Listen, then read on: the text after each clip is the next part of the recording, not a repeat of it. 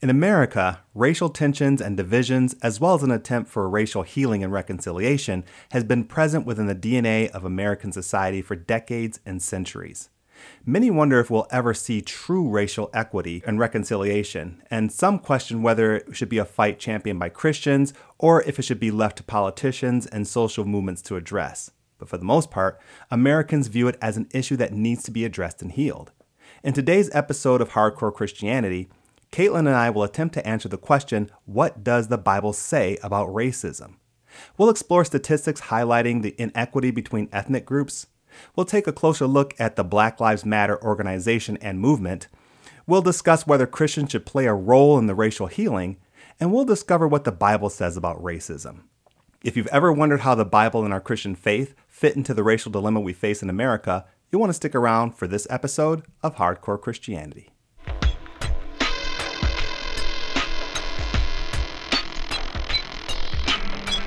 Well, thank you, Caitlin, for joining me for this episode of Hardcore Christianity. We'll be discussing racism. I know that there was a little while back we talked about racism in a different context. We did an episode called Why Are Churches in America So Racially Divided? But I thought we should do an episode more specifically and strategically talking about racism and how the Bible talks about racism. But before we get started, I want to talk to you a little bit about some of the groups and the things that you've been doing, because I know that you have been really involved in the racial equity movement, and even there's something going on in our church that you're involved in. I just want to get a context of some of the things that you've done just so that listeners can kind of understand your background and some of the things that you've been thinking about and talking about racism-wise. Cool. Well, first of all, thank you again for having me back. Sure. I always like to say back by popular demand, but I appreciate being able to have this conversation, this open conversation, and asking questions and learning more. And I think there's just so much value to doing this, to breaking down really hard topics like the one of racism, which is, I feel like, all around us all the time, but even more so at the forefront of our political and social landscape right now, and even in our churches. Over the last several months, I have been learning, listening, talking. I've been a part of a group called Just Faith. This is a ministry that is being hosted right now from a Catholic church in Kalamazoo, and there are folks from all different churches who are participating. It's a 9-week course where we are learning how to facilitate these discussions. And as an offshoot, I have stepped up to help lead a racial equity task force at Centerpoint Church, where you and I both attend. So yes. We've got about 15 members right now. We're reading through some books and having some really good discussion, and just learning more about how the church has been historically complicit in systemic racism and what we can do to move forward. So it's been really interesting. I've learned a lot. The last couple of months have been some of the hardest, I think, of my life. And if I wasn't already passionate enough about this topic, it's definitely one that continues to come up day after day. Well, that says a lot. It sounds good. That's great. I'm glad that you're getting so much out of it. I'm looking forward to talking with you a little bit more about it in this episode. But I first wanted to talk about, first I want the audience to know, if you don't know already, I'm a Black man married to a white woman, and Caitlin, she's a white woman. So she's just so that the listeners know where we're coming from ethnically. So why don't we start off by talking about what racism is? Let's define racism. What would you say racism is? So this is actually a really great question, and one that we have wrestled with even in some of our anti-racism groups, because the definition, I think, is a little bit unclear. I know that the Webster Merriam, the dictionary, defines racism as prejudice, discrimination, or antagonism directed against a person or people on the basis of their membership of a particular racial or ethnic group, typically one that is a minority or marginalized. Mm-hmm. However, this definition notably does not include the greater definition of systemic racism. And it's actually something that the Webster Merriam Dictionary is going to change with the addition of the next, or the release of the next edition of the dictionary, to include an element of systemic racism.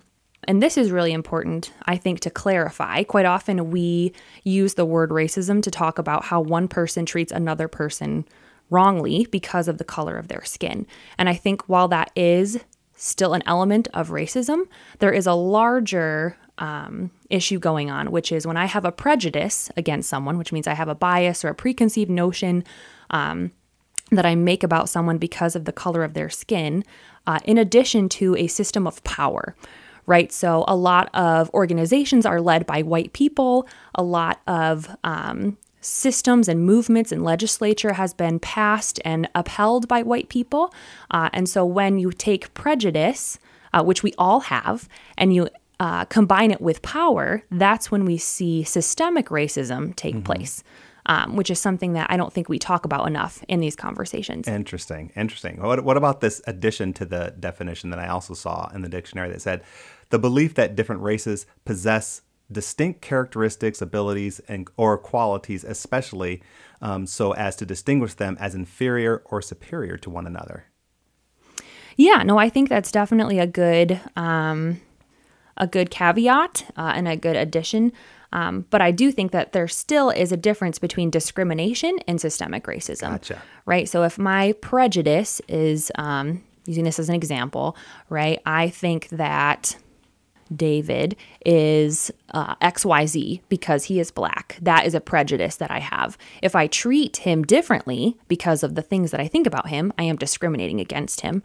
If my family owns a business and those prejudices permeate their way into the way that I advertise, into the way that I hire, into the way that I serve the community, that is systemic racism. I gotcha. And I think as I was doing my research on this episode, systemic racism was baked into a lot of the statistics I looked at and probably a lot of the conversations that were had on the internet. So that's a good distinction that haven't really, I've heard of it. And if you have been watching the news lately, it's easy to see how that plays in the whole racism conversation. So glad you brought that up. So that is included in the definition that we'll be talking about today as far as racism is concerned. So why are we even asking this question? Why is it important to talk about racism and to answer the question about what does the Bible say about racism? Yeah. Oh, this is a huge question. And it's honestly one that has been keeping me up at night. Racism, the conversation about racism is so important because I believe that what once was so obvious through slavery, through Jim Crow laws, through oblivious segregation and discrimination has now kind of morphed. I don't think it's gone away. It's definitely become more insidious because we are nicer. I'm using air quotes. We're being nicer to each other. But these kind of internalized thoughts have crept their way into how we behave as a country to create this incredible disparity in wealth, in power, and in representation. And we see this, I'm sure we'll get into it. We see this in healthcare. We see this in our criminal justice system. We see this in representation, in legislation. And I think in general, we normalize it, right? Because we're so used to it. I'm a white person. When I go to the store to get a Band-Aid, I'm thinking of a very specific color that Band-Aid is. Yeah. When I go to the store and get shampoo, that is easily available to me. And because that is so normal for me, I don't even think about what life might look like for a person of color who's had to kind of wear that racial identity the way I have not. Mm-hmm. I've even had a conversation at church, right, about some folks that attend our church. So if someone was to say, who is Caitlin, right, it would probably take them, maybe 2 guesses to guess who I am. She's that girl. She's on the worship team. She has brown hair, right? And then hopefully someone would say, oh yeah, no, I know who she is.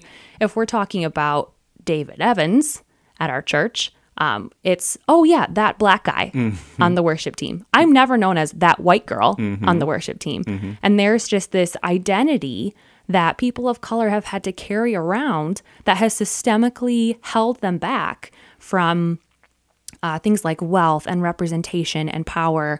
And because I am a Christian and I believe that it is my responsibility to bring forth the kingdom of God, that there's certainly something now, a barrier for us getting there, which is racism.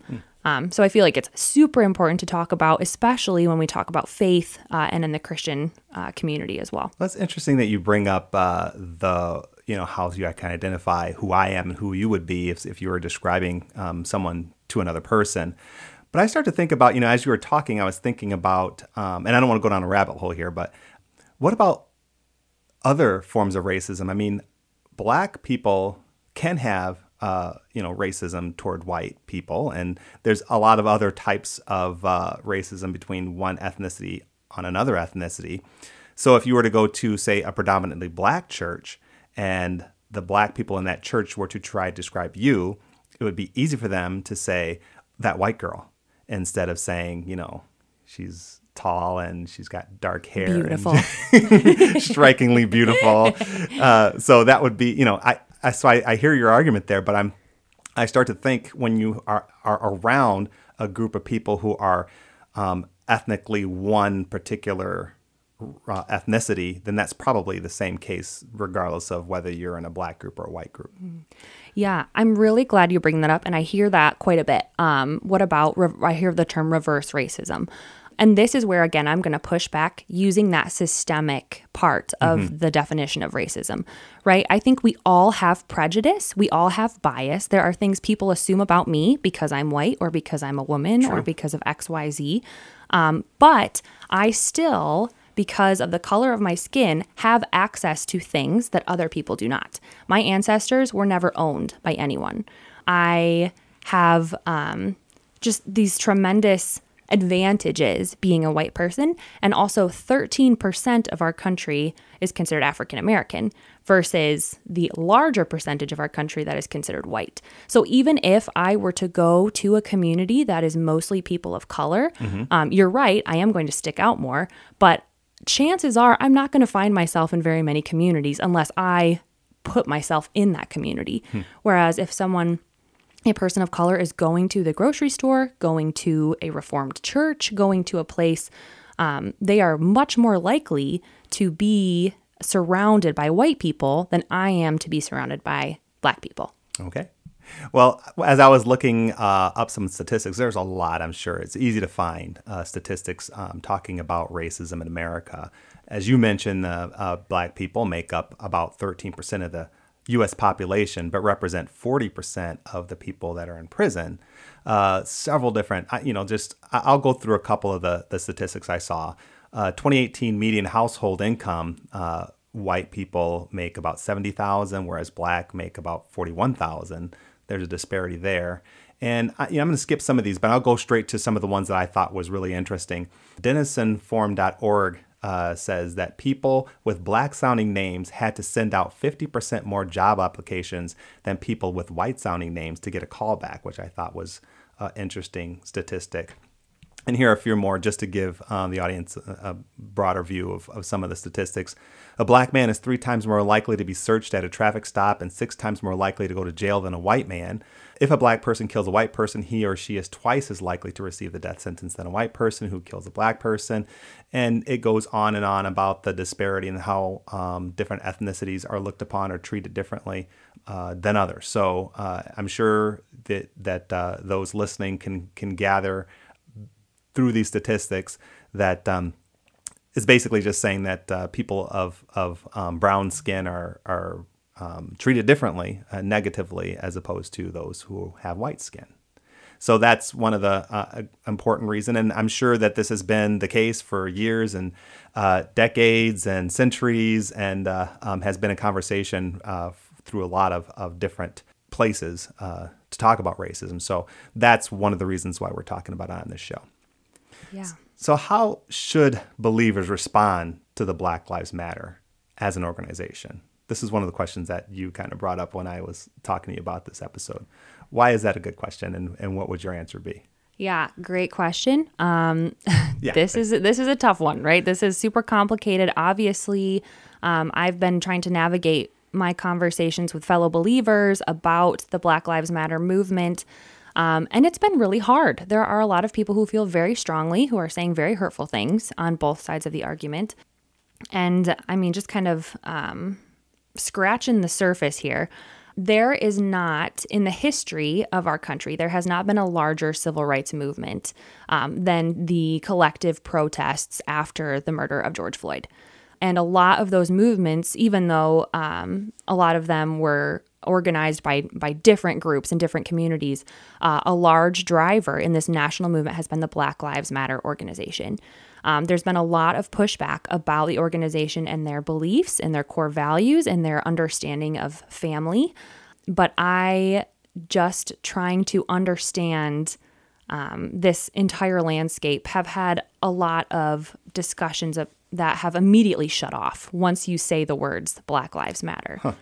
And I think a lot of people who consider themselves evangelicals or conservative Christians become very upset about this organization. But instead of actually researching it and understanding what it is they do, they use that as an excuse to write off the entire movement. Give me an idea. I mean, because, I looked at the Black Lives Matter. I haven't went to the website. Let me just read it before I ask my question. Yeah. Their statement is, hashtag Black Lives Matter was founded in 2013 in response to the acquittal of Trayvon Martin's murder. The Black Lives Matter Foundation Incorporated is a global organization in the United States, UK, and Canada whose mission is to eradicate white supremacy and build local power to intervene in violence inflicted on Black communities by the state and vigilantes, by combating and countering acts of violence, creating space for Black imagination and innovation, and centering Black joy. We are winning immediate improvements in our lives. So I read that and I'm just thinking, well, that sounds all good to me. And as you say that some people get shut off or they have negative feelings, I don't understand. What are you talking about? Why would someone have a negative feeling when someone mentions Black Lives Matter? Yeah, so you're right. At the ideal, at the core of the matter, I think that it's something that everyone should be on board with. However, there is a lot of pushback, especially from conservative Christian communities, against the leadership and the people who are kind of driving this ship that is the Black Lives Matter movement. There's a lot of pushback into the economic views of the leaders. I believe the leaders have described themselves as Marxist in terms of their economic views. And immediately we shut that off, right? Because Marxism, socialism, as soon as we hear those buzzwords, it's something that we're like, nope, it's not legitimate. It's not where I want to be. It's not where the Lord wants us to be, and completely shut off to that idea. Okay. There's also some pushback about Black Lives Matter leaders' definitions of family.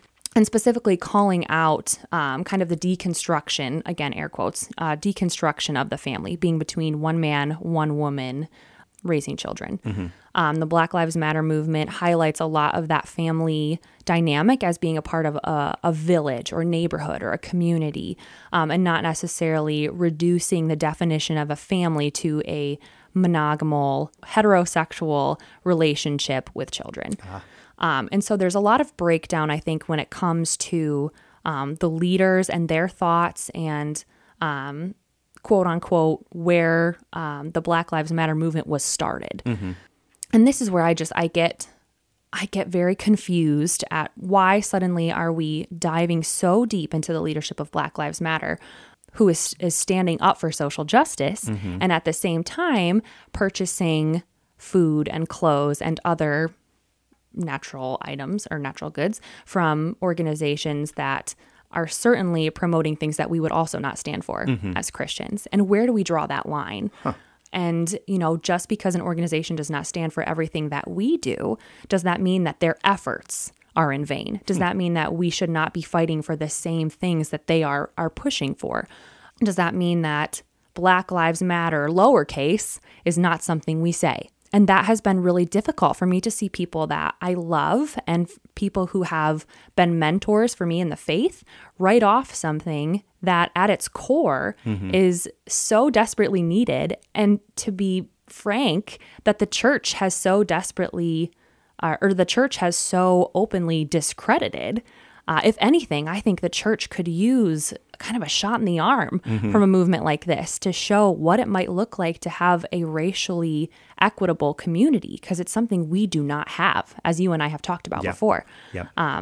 And so when folks get so upset about these things that are a distraction from the actual purpose of the group, does that mean that we're doing something different? Are we going to try to bring about racial equity in another way, or is it an excuse for us just to not do anything? I must have been hiding under a rock for like the last 3 or 4 months because, I haven't heard those arguments that you've mentioned. I'm sure people who are listening might have, and maybe some have not. But my guess would be, and I may be way off here, this is just my thoughts. My guess would be that a lot of people only look at Black Lives Matter for what it was intended and think, and don't look below that level, because I like I mentioned that definition of how Black Lives Matter describes itself.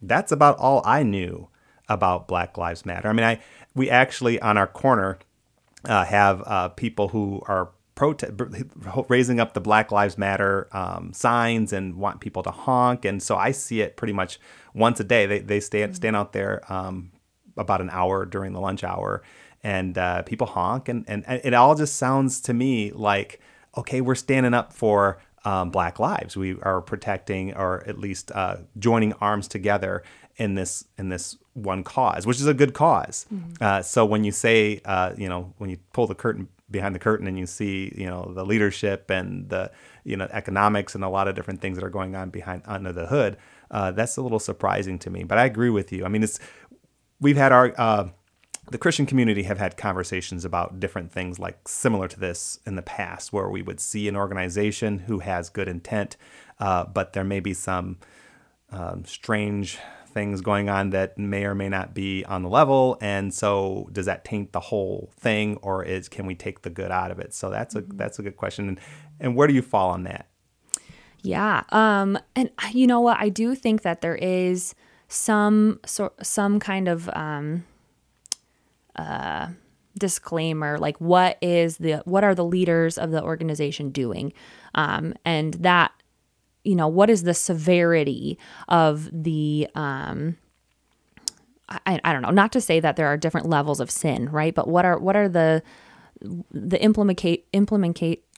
Thank you. Implications of their difference from the church, mm-hmm. right? So if it's someone who is, running an underground child sex industry versus someone who disagrees with the concept of what a nuclear family looks like, mm-hmm.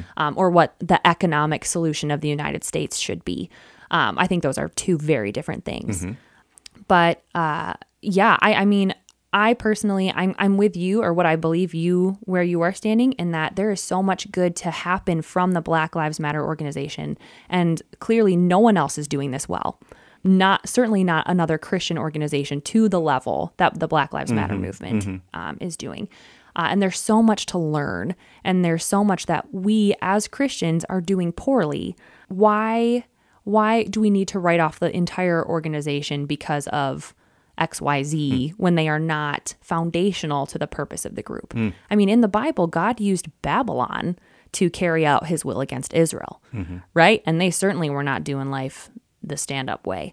And so again, you mentioned there's a lot of folks who are for this positive change, who are doing great work in their communities, who are supporting this movement.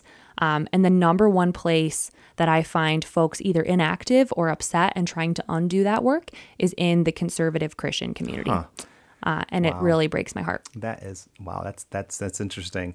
There's a lot of little rabbit holes we can go down with the Black Lives Matter thing, but I'm not going to.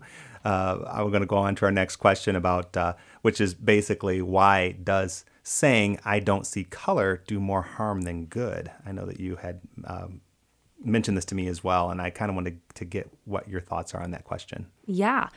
Disclaimer. I used to say this like all the time.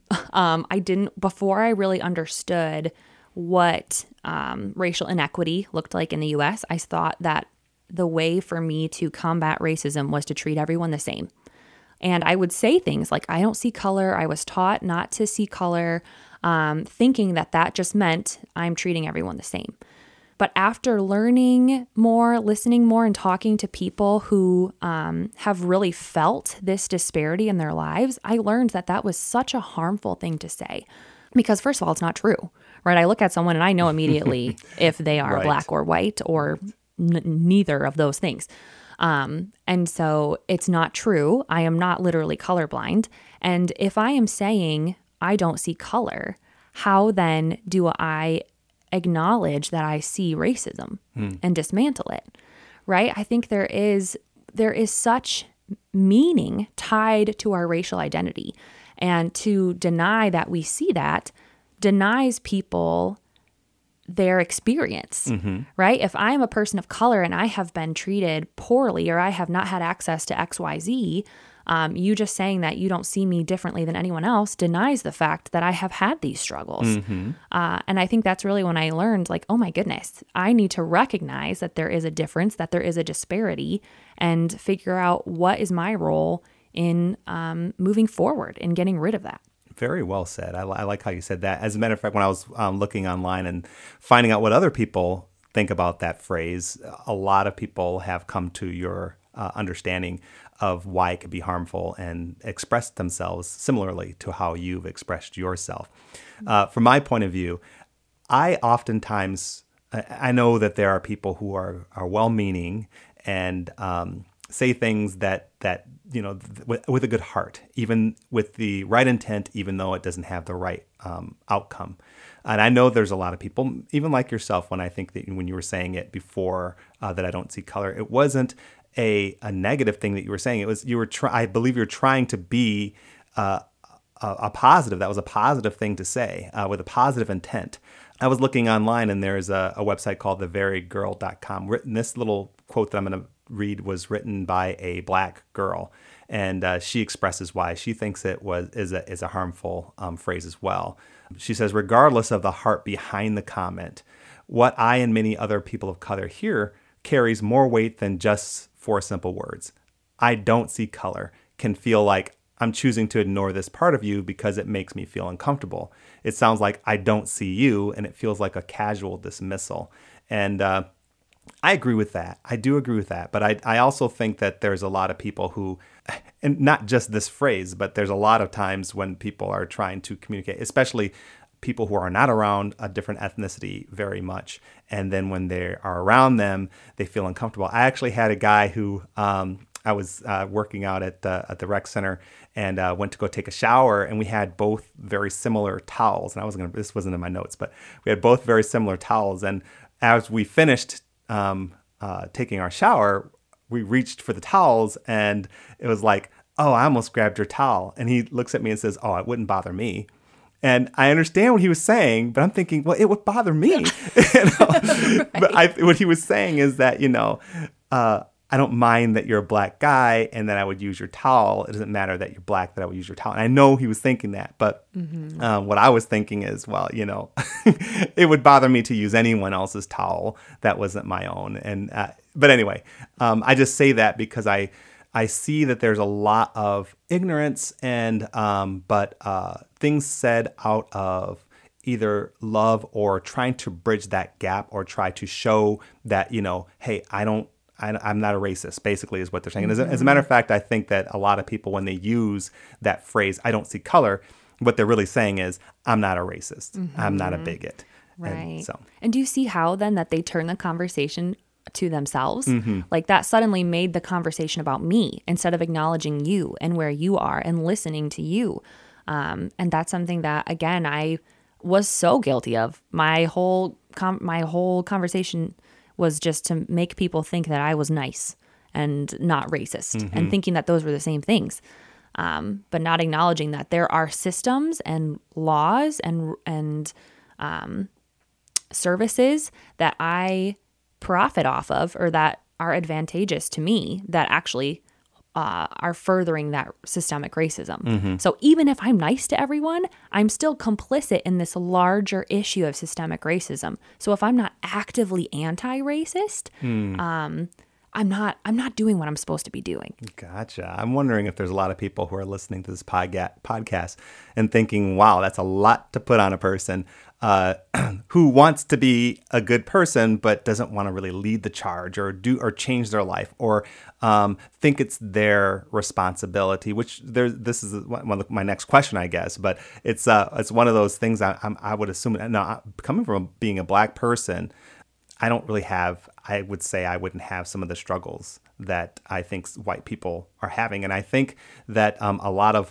white people are basically trying to and I think it's great. I love, by the way, I love when the predominant race is trying to equalize and make everything fair. And I love that. I love it. But I wonder how much of it people are doing either the guilt or trying to do something with motives that on the surface are good, but maybe something inside themselves that are kind of broken or I don't know. I guess I'm just trying to say there. To me, it just seems like there could be a little bit more behind it than just the good deed, which I don't know. I don't know if we want to go down that rabbit hole, but what is our role, would you say, is the responsibility in bringing about racial equity in our community?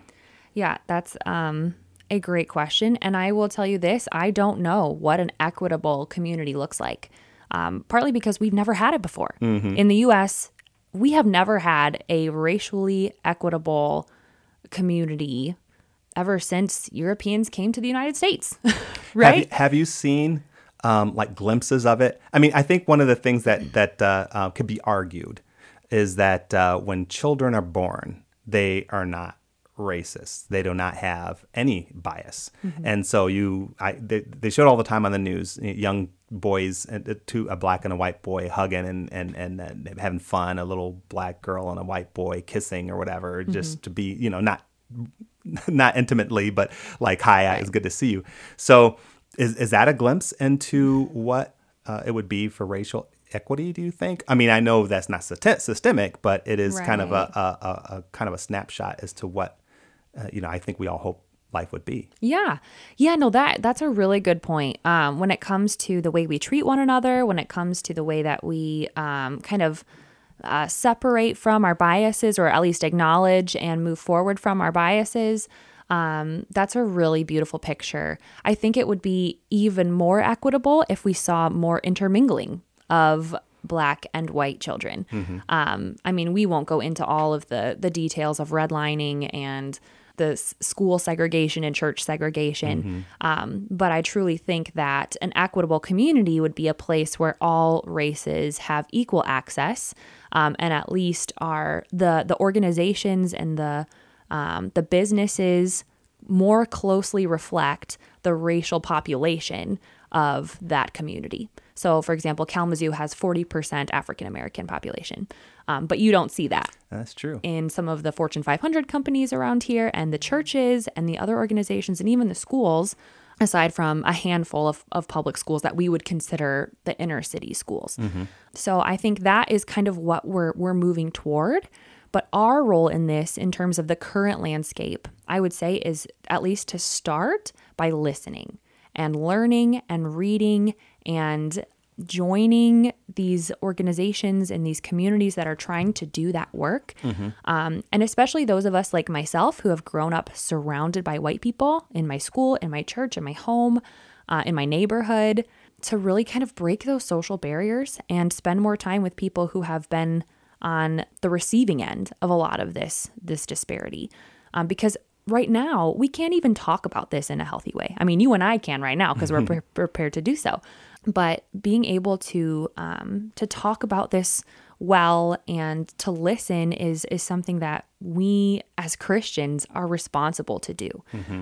So maybe it doesn't look like leading a protest on the corner of the street or marching or signing a letter. Maybe the first few steps that we need to take are to spend time with an authentic friend who is a person of color, or joining one of the several organizations or seminars in our communities that are teaching us more about what this is.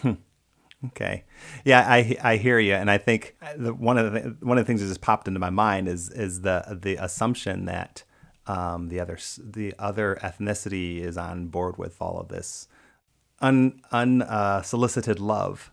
It's like, I mean, I know, I don't want to sound like, I just want a devil's advocate or anything, but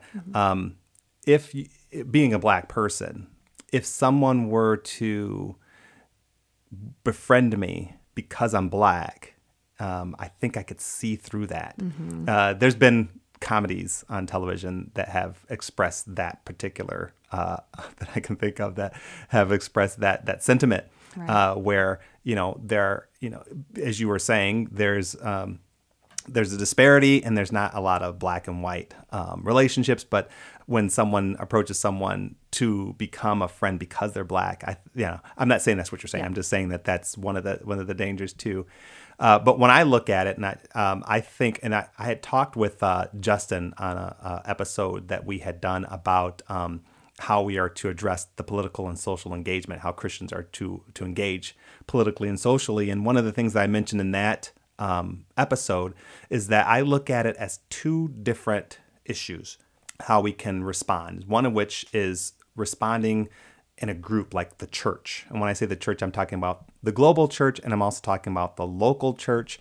And what I'm thinking is mostly the leadership of the church, and not necessarily the lay people, but the lay people supporting the leadership. Mm-hmm. And to make change on a large scale, to me, it seems like you need a group, you need a voice, you need a collective that are of like-minded people that have a voice strong enough to promote change and to get people's attention. And I think a lot of that is happening with the Black Lives Matter and some of the marches and a lot of the things we've seen on television, good and bad.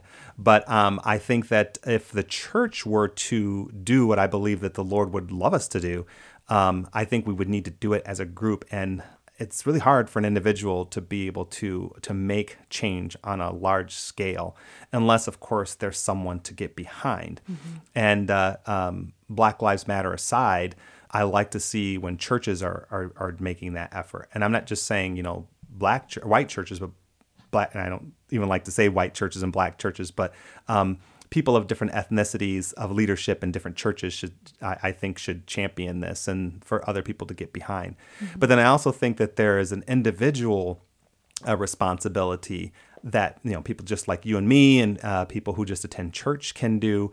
And as I mentioned in the episode I did with Justin, and I think it bears repeating, I just pulled out a couple of verses, and I promise this is a show that we are going to talk about the Bible.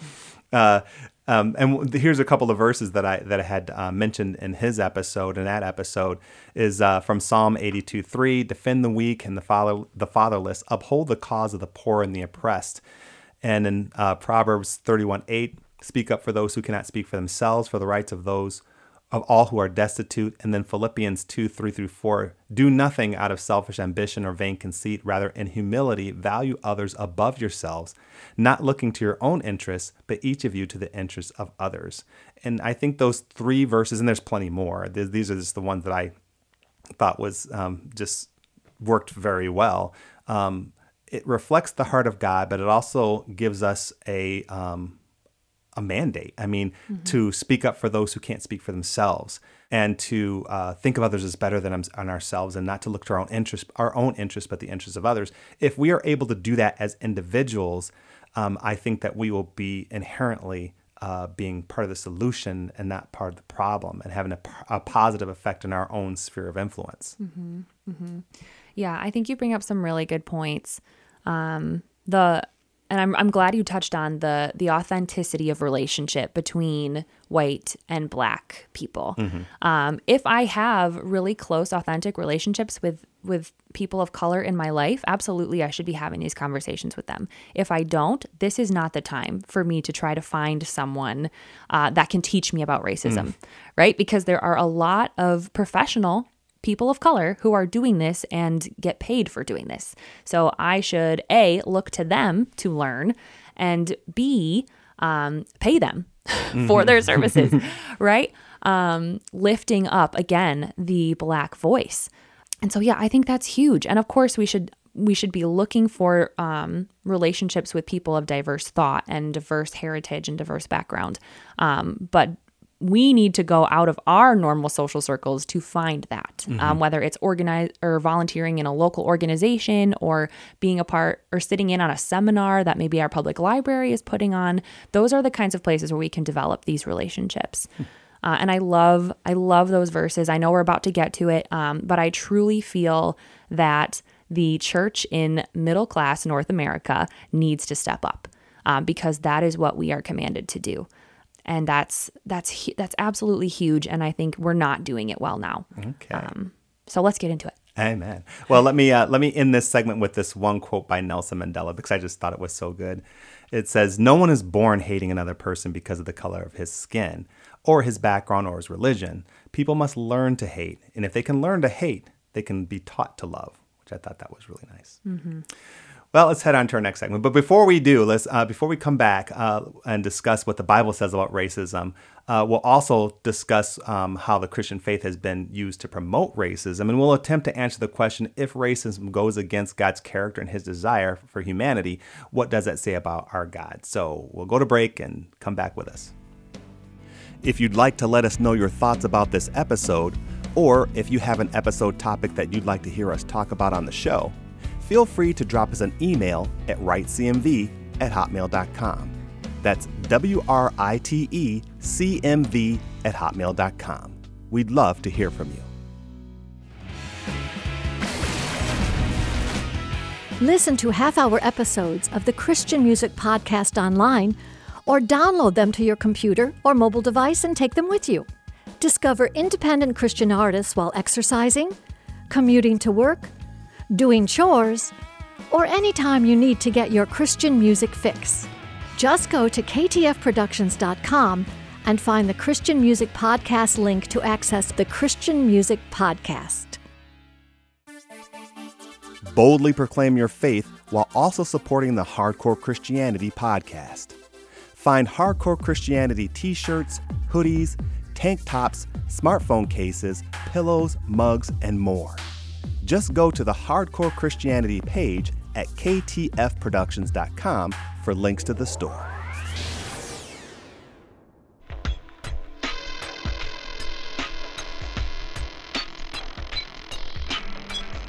Today, Caitlin and I are discussing the topic of racism from a Christian perspective, using the Bible as our guide. In the first part of the show, we tried to get a handle on the state of racism in America. We discussed Black Lives Matter and how sensitive the words we use can be when addressing an issue, and we tried to examine what role or responsibility Christians have in the matter. In this segment, we'll begin by discussing what the Bible says about racism.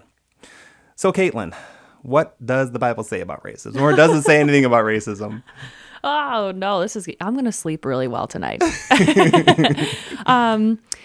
So I also wanted to point out, and I think we talked about this a little bit earlier, but historically, Christians have been Christian slave owners have been some of the first to defend slavery using the Bible. Mm-hmm. So I just want to be really sensitive to that and know that we can interpret the Bible to say whatever we want it to say. That being said, I think the Bible is explicitly clear about equity and access. When we look at the Bible holistically, the number of times God and Jesus on earth were standing up for the disenfranchised, the marginalized, the rights of women, the rights of the Samaritans who were not Jews. Mm-hmm.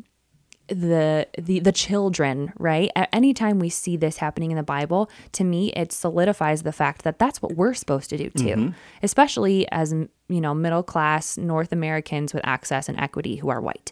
One of my favorite stories in the Bible, especially right now, but I think I just get a little worked up because it's 2020. One of my favorite stories in the Bible is when Jesus is in the tabernacle flipping the tables, right? Sometimes I think I just use that to justify my anger. But I was in church one Sunday and our pastor was talking about this story. And as a kid, I always assumed the reason that Jesus was flipping the tables was because people were selling products in his house and turning it from a house of worship into a marketplace. I thought that was the reason. And then I learned some more context from our pastor who said when we're looking at the temple, we have three different sections that people can access, right? We have the outer courts, we have the holy place, we have the Holy of Holies. The outer courts was the only place where Gentiles could worship in the temple. They were not allowed in the inner rooms of the temple. And that happened to be the same place where these money changers were setting up shop in the temple.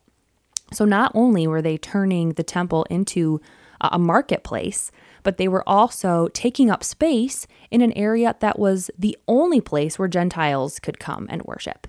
And so not only is God or is Jesus showing anger because of what's happening in the temple, but he's also showing anger because of who's not there and who can't get in because there are people occupying space in the temple. Oh. And that to me was just, I think that was a huge aha moment, that our God is a God who stands up for those who can't stand up for themselves. Mm-hmm. And I mean, I get goosebumps even talking about it because I think it's so abundantly clear that equity and access are so fundamental to the kingdom of God. Mm-hmm. And so anytime that's not happening, we should be upset. We should be doing something about it. We should be talking about it. Sorry, that was a lot, but that's that's where my head goes. I like what you said. I mean, I was thinking along the same lines where the Bible doesn't use the word racism. The Bible doesn't oftentimes say things the way that this particular podcast would like it to be said. But the one thing that I would say about the things that we read in the Word of God is that we need to look at some of the things and share the mind and the desires of God, which is what you've been saying. I'll point out a couple of scripture in particular that I think highlight this as well. Galatians chapter 3, verse 26 through 28 says, "So in Christ Jesus, you are all children of God through faith, for all of you are baptized into Christ. Have clothed yourself with Christ. There is neither Jew nor Gentile, neither slave nor free, nor is there male or female, for you're all one in Christ." When you read that, you know that he's basically saying that if we're all in Christ, we're all on an equal playing field. We're all the same. He looks at us and loves us the same, which is what we should do if we want to reflect the character of God.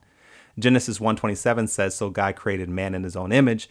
In the image of God, he created him. Male and female, he created them," which highlights the truth that we are all created in the image of God, regardless of whether our ethnicity.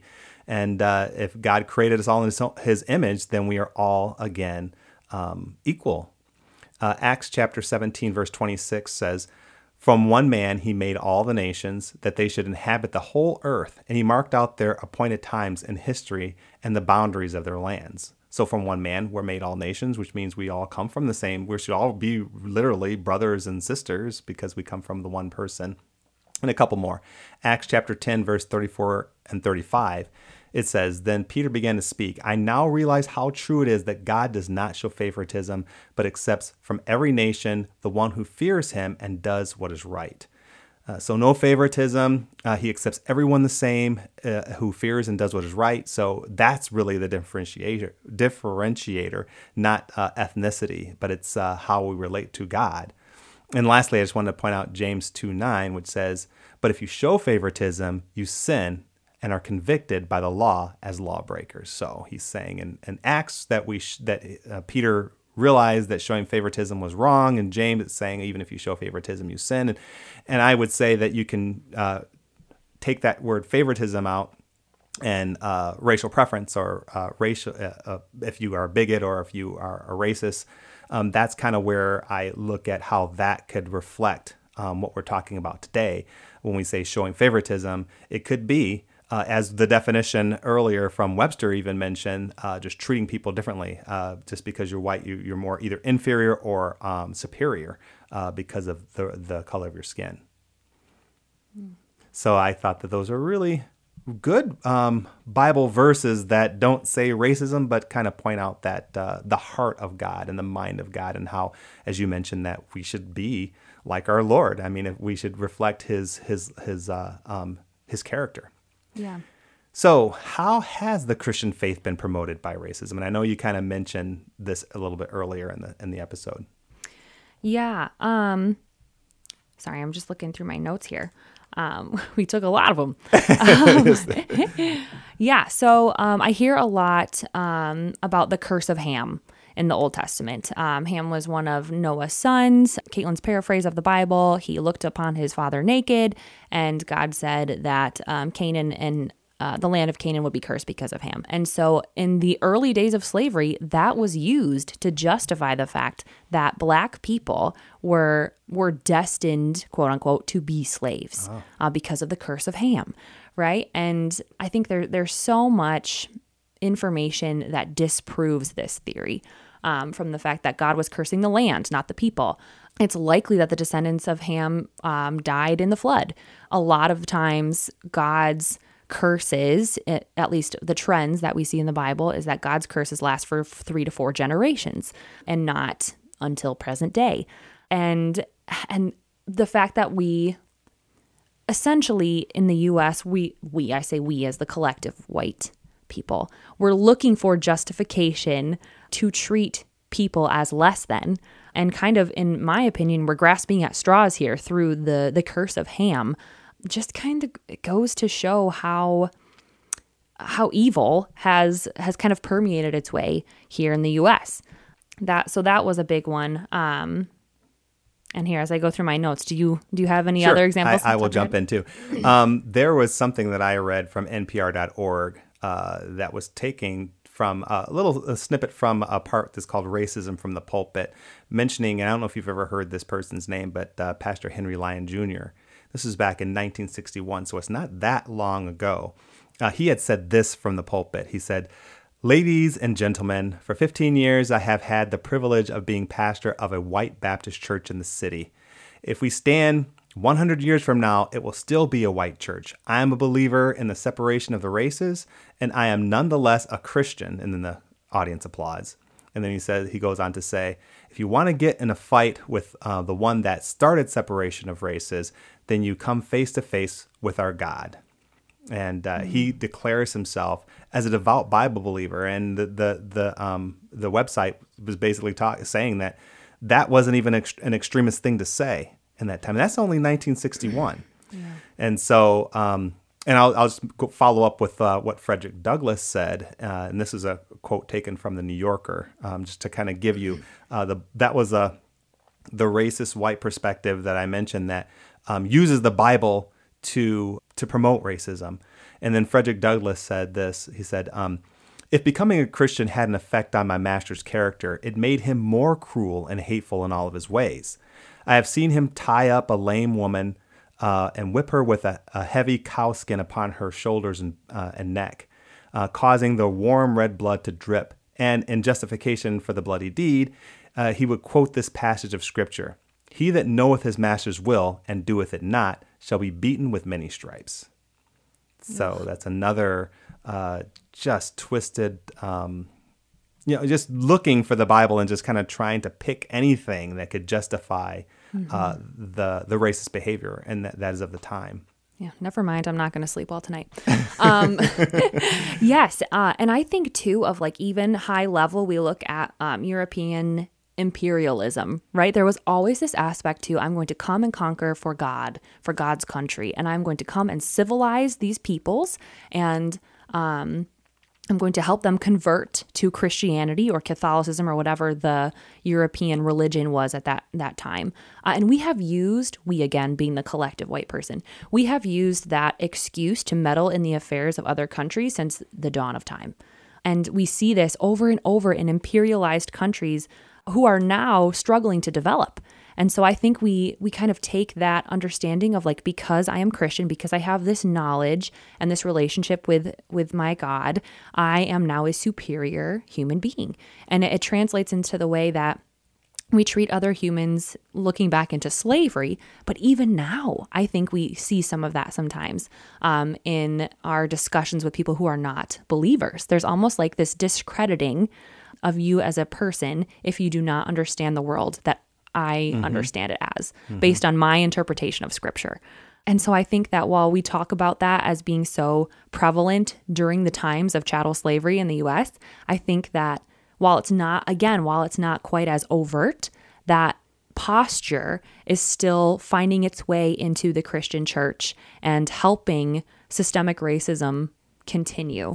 And I think it's human nature. I think it's our sinful human nature to want the Bible to line up with what we want it, with our point of view, with our belief system, instead of trying to align ourselves with the Bible. And I think that that's a danger that can be proliferated in any part of our society. And I know that even today we have a lot of division and hot button issues, and even hot button issues that a believer, or at least a mature believer, would say that's obviously against the Word of God. If someone is so inclined to want to believe it so badly because it's something that either has been taught in them or ingrained in them or something that they have inside of themselves, they will figure out a way to find something in the Bible to support whatever it is that they are trying to push. And I think that that's a danger in the Christian community if we are not willing to put the Bible first and allow that to transform us instead of trying to use anything that we can find. Because there are, I mean, I don't know what they would be, but I would guess that there are even arguments that could be used in the Bible that would support any kind of sin, any kind of social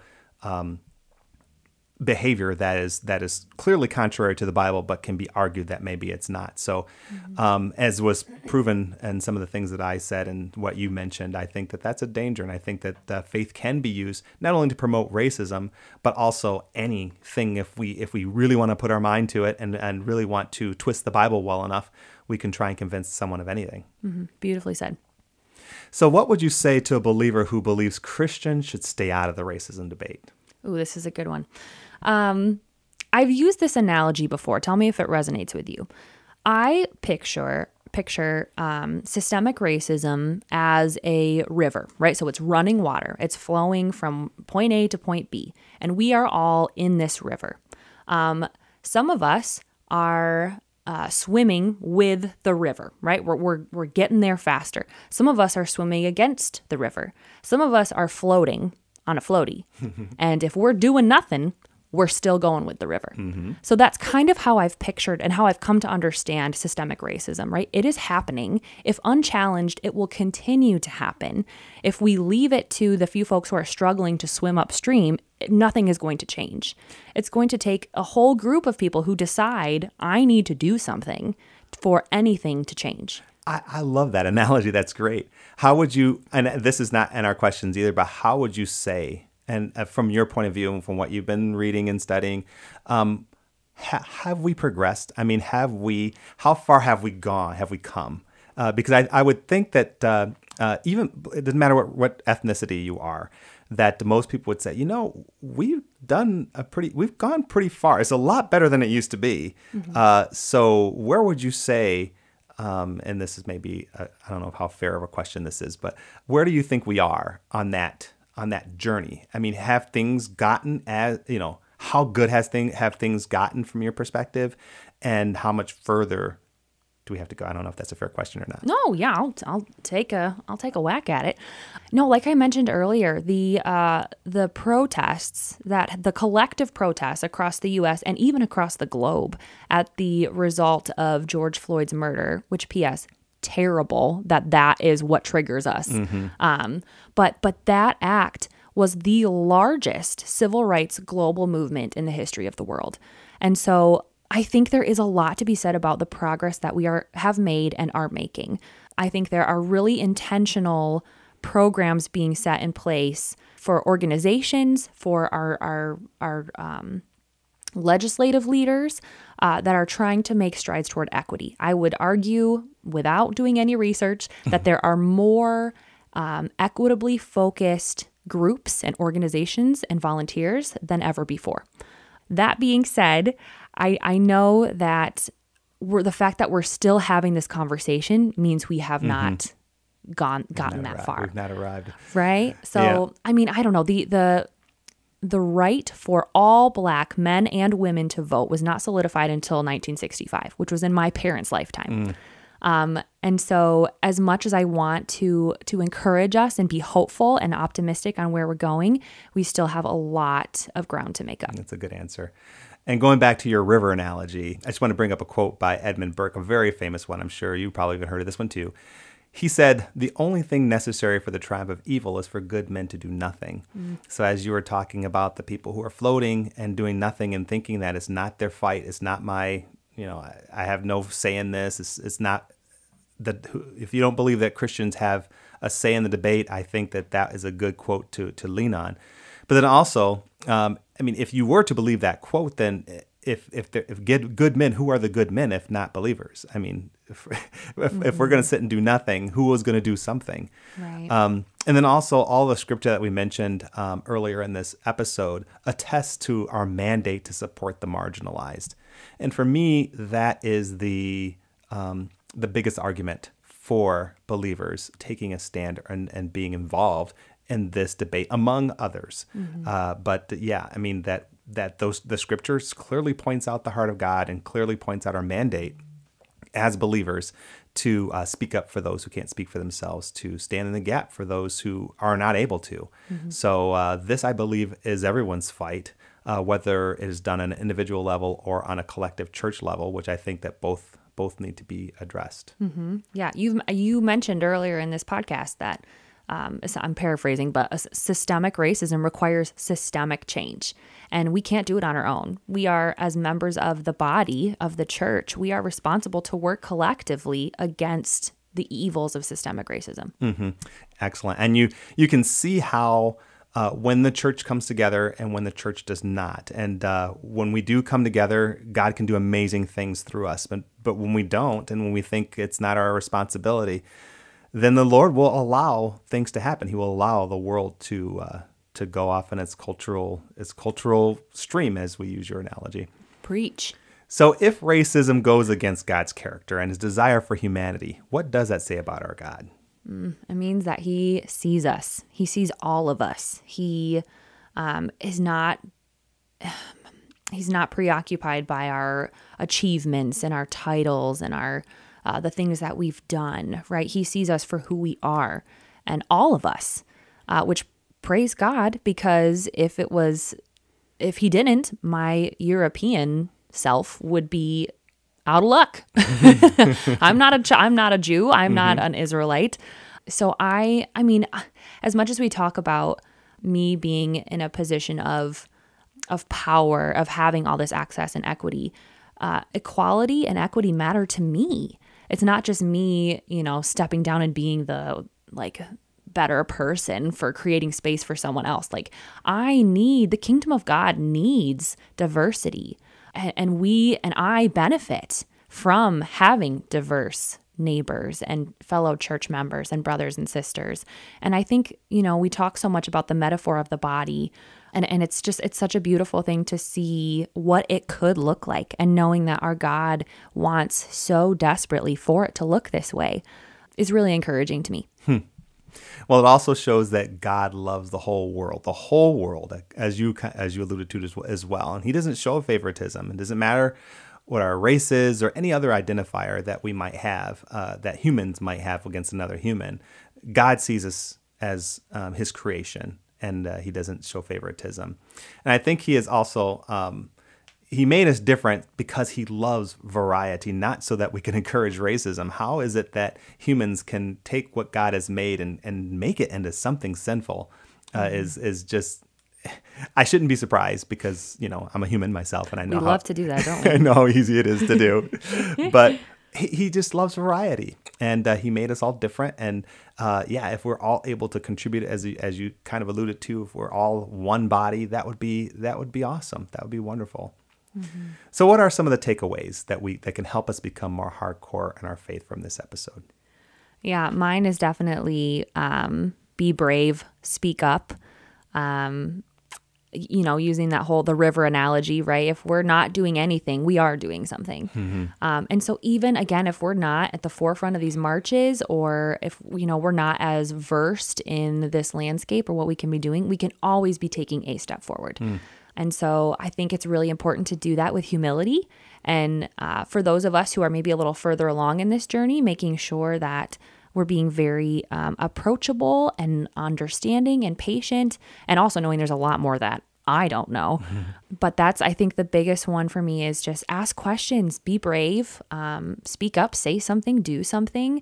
Don't let another day go by without trying to bring forth the kingdom of God. I like that.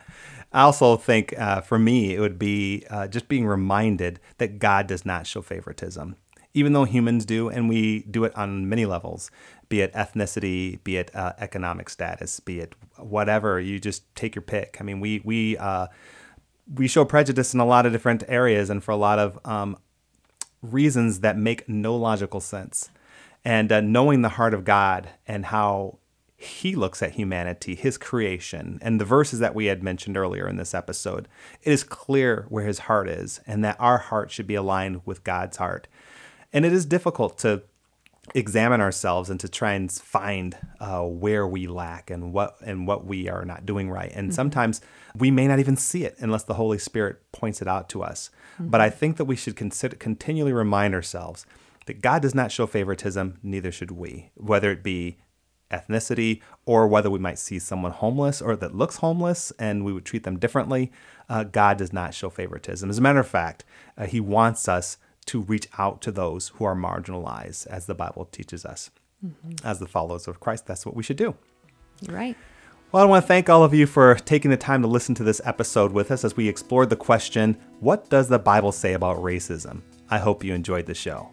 Be sure to join us next time as we explore another challenging topic from a Christian worldview. But until then, I encourage you to make every effort to keep your walk hardcore. See you soon.